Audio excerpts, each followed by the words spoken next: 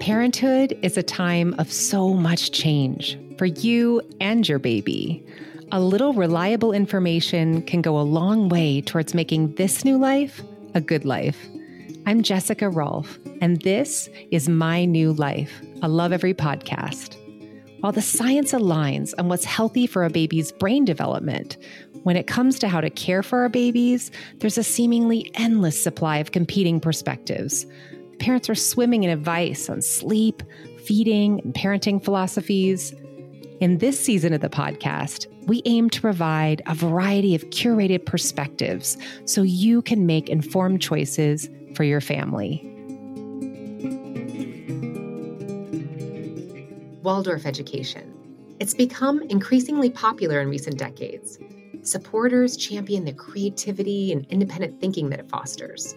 But some critics say it fails to prepare children for the real world, where things like competition and technology cannot be avoided. Our guest today holds a doctorate in clinical psychology and has a master's in public health. Dr. Natasha Beck is also the mom of 3 children and pregnant with her 4th. Known to her social following as Dr. Organic Mommy, much of Natasha's parenting is built around the principles of Waldorf.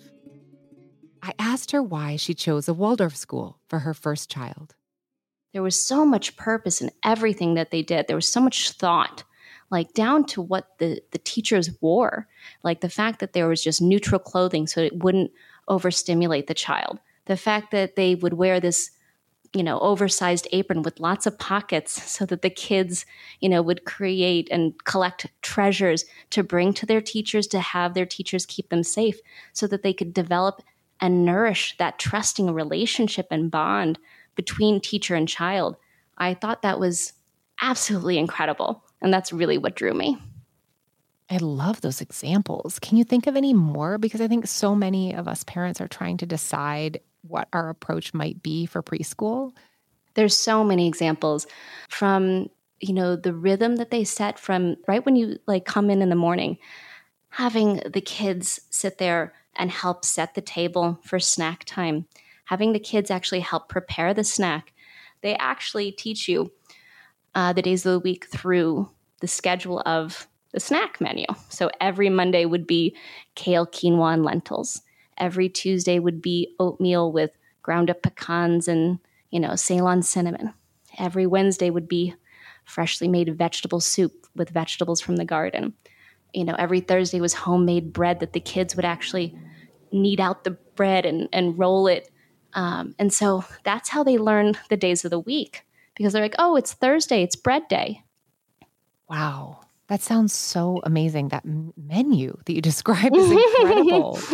So yeah. What are they? So there's got to be a lot of time spent on meal prep and, gardening and thinking about these rhythms. What are they not doing that you see in other preschool classrooms? That's a great question. You're not seeing a sit-down desk where each child is sitting at a desk, having a blackboard or whiteboard, and they're learning, and they're just facing one direction. You're not seeing that. And you're seeing a lot more engagement from the child in terms of allowing them to reach their full capacity of what they can do. So knowing that a 3-year-old can definitely help set a table, knowing that they can,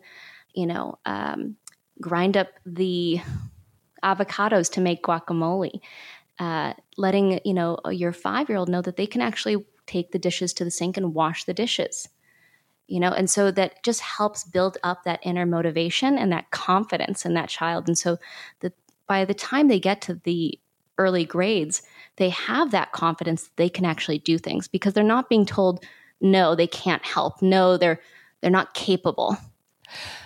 So some criticize this lack of emphasis on hard skills as really, limiting a child from being able to have this formal writing or reading instruction, and it doesn't get introduced until age 7.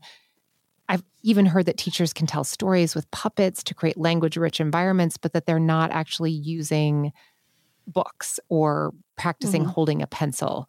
Can you talk to this a little bit more? Yeah, so there's so much thought again behind this. So let's take a step back in the early childhood. Why there's so much focus on painting is because they want the child to actually have this proper pencil grip. And what I found in my own practice when I was working and in the clinics that I was working at, I had so many kids that I had to refer out to for occupational therapy because they had improper pencil grip and they had difficulty with basic movements. And that's because they weren't getting enough of that enriched play, that creative play or that outside play where they're digging and using all of their senses. And so their development is actually hindered because of it. And so when you think about it, when they're actually painting with the kids, they're really focusing on how they're painting and they're telling a story with the paintbrush. Oh, this is the little dancer. We tap, tap, tap to get rid of the paint, the excess paint. And then we have them dance back and forth. And that's really to help teach them the proper pencil grip so that when they do transition to those early grades, when they're in first grade, they know how to properly hold a pencil. And so that's just one of the ways they actually put so much purpose and thought into what they're doing. And it's the same thing with like why they incorporate handwork, knitting and finger crocheting with the little ones in early childhood.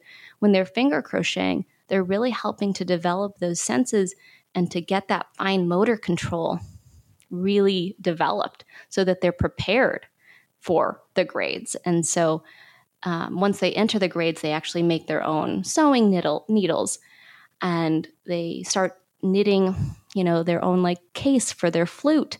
My son just did that. And so when he actually gets a musical instrument, he can know that, hey, I knitted my own case for that. And there's a lot of math involved because he has to count how many stitches that he has to have in each row. And then there's multiplication because he's got to figure out how many rows that he has to have. And so there's a lot going on, and it may seem like, oh, they're just knitting, but there's so much more depth to it. That makes sense. And is this true that teachers tell stories with puppets and create this, sort of language-rich environment more organically than actually read a storybook in a preschool classroom? Yes, that's also something I was always amazed with. The teachers would memorize these stories that were so rich and so detailed. They start off in the early childhood with the puppets, and then as they get to kindergarten, they take away the puppets, and they're just really telling the story from memory.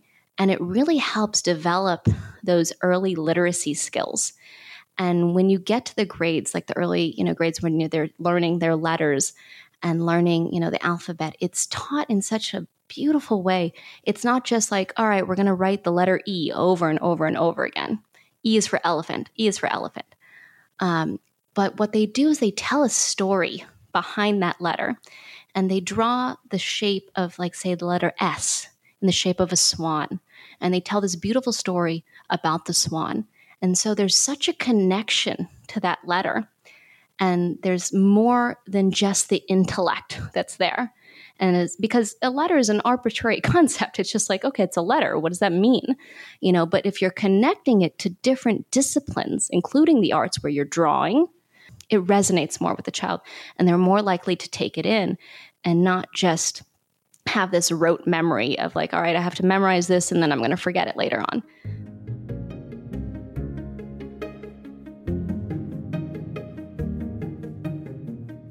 Lots of brain growth happens in the first 3 years of life.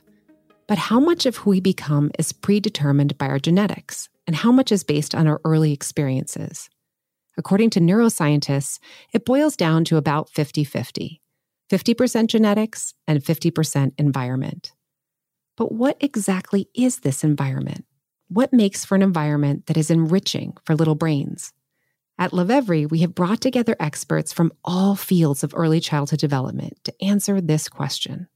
Neuroscientists, Montessori experts, occupational therapists, and speech therapists. For every stage from birth to age 4, we have just the right activities, tools, and information so you can feel confident you are giving your child the very best start.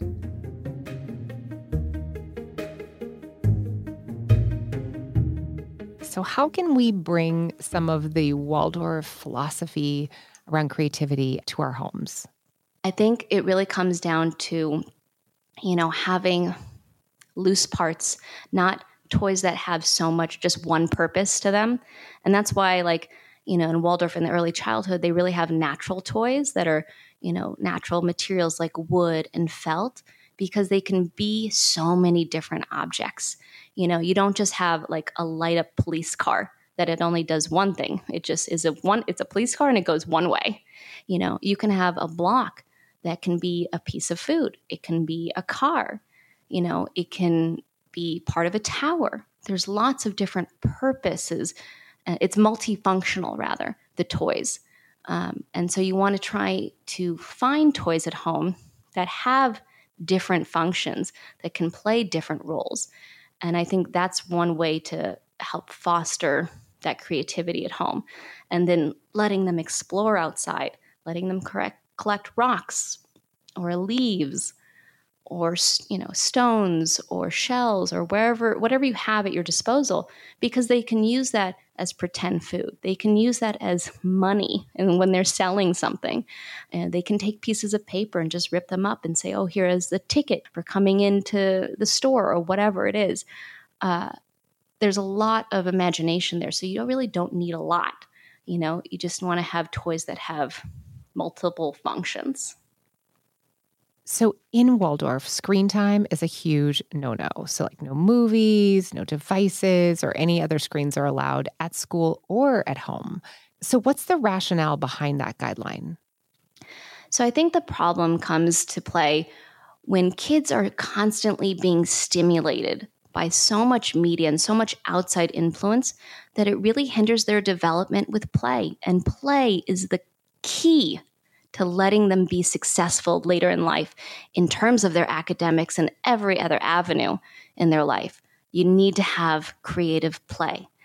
And the problem is that when you have media, let's give you an example. Say a child is watching Frozen, okay?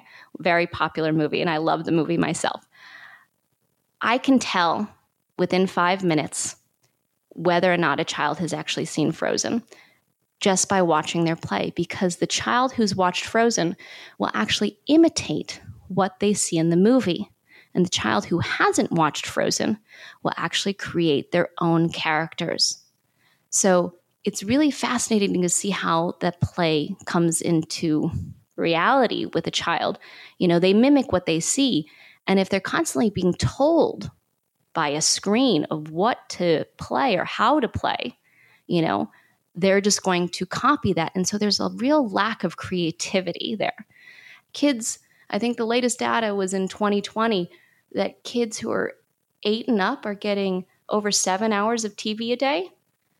That's a lot, and that's taking away from their ability to play, to create, to imagine. Well, I have definitely seen that in my 6-year-old daughter. I think a lot of her imaginative play is around Frozen, and it kind of makes me sad. I wish that we hadn't introduced Frozen to her, but it's done. What age do you recommend, from your parenting and from the Waldorf philosophy of introducing some media, or is it never? No, it's definitely not never. And I don't want parents to feel regret or guilt that they've introduced media to their kids. But if we're talking about a general age range, in Waldorf, they like to really not introduce media until about, 9 years old. But I think it's dependent on every family, and every family is different. And, that your Waldorf school would work with you. So for us, I've introduced definitely some media to my 7-year-old, but we're very mindful of how we use it. We use it when we're on long car rides or long plane rides.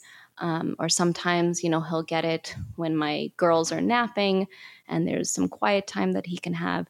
But content really matters, and they've done tons of studies even looking at like something as stimulating as the Powerpuff Girls versus Mr. Rogers' Neighborhood. And they look at like the frames per second. If you look at Mr. Rogers' Neighborhood, it's really slow. It's like not even panning quickly, when you like move with Mr. Rogers over to, his next area in his home. Whereas Powerpuff Girls, it's like bright lights right in your face, constantly stimulating you. And so you're going to require more of that. And so when I tell parents, to be mindful of their screen time, I say also think about content for your little ones. Like I love, Little Bear and Mr. Rogers' Neighborhood, and I love the movie The Fox and the Child, because I get it. Like sometimes we just need to survive. I can't have my kids in the kitchen right now. I've got to get this done. Let's put something on so it'll keep them distracted. Or I've got to get my work done and I can't be distracted. I've got to be on a phone call. So of course, use it in those moments that you need it. But try not to use it like, say, if your child's having trouble eating and you just want to put them in front of a screen so that they'll actually eat more. But they're not actually being connected to what they're eating. And so there's no feeling of, okay, I'm going to appreciate this food, or I like the flavor or the texture or whatnot, because they're passively just watching TV and being very distracted from it. So I think you just have to be mindful of when you introduce it and how you use it and the content. Thank you so much for being with us, Natasha. Thank you so much for having me. I really had a great time discussing all of this. Visit the Love Every blog for more on parenting approaches, including Waldorf and Montessori. Dr. Natasha Beck can be found at Dr. Organic Mommy. You've been listening to My New Life. If you think this episode might be helpful to a fellow parent, please share. And if you'd like to learn more about the topics discussed in today's show, head over to lovevery.com. That's LOVEVERY.com. I'm Jessica Rolfe. Thanks for listening.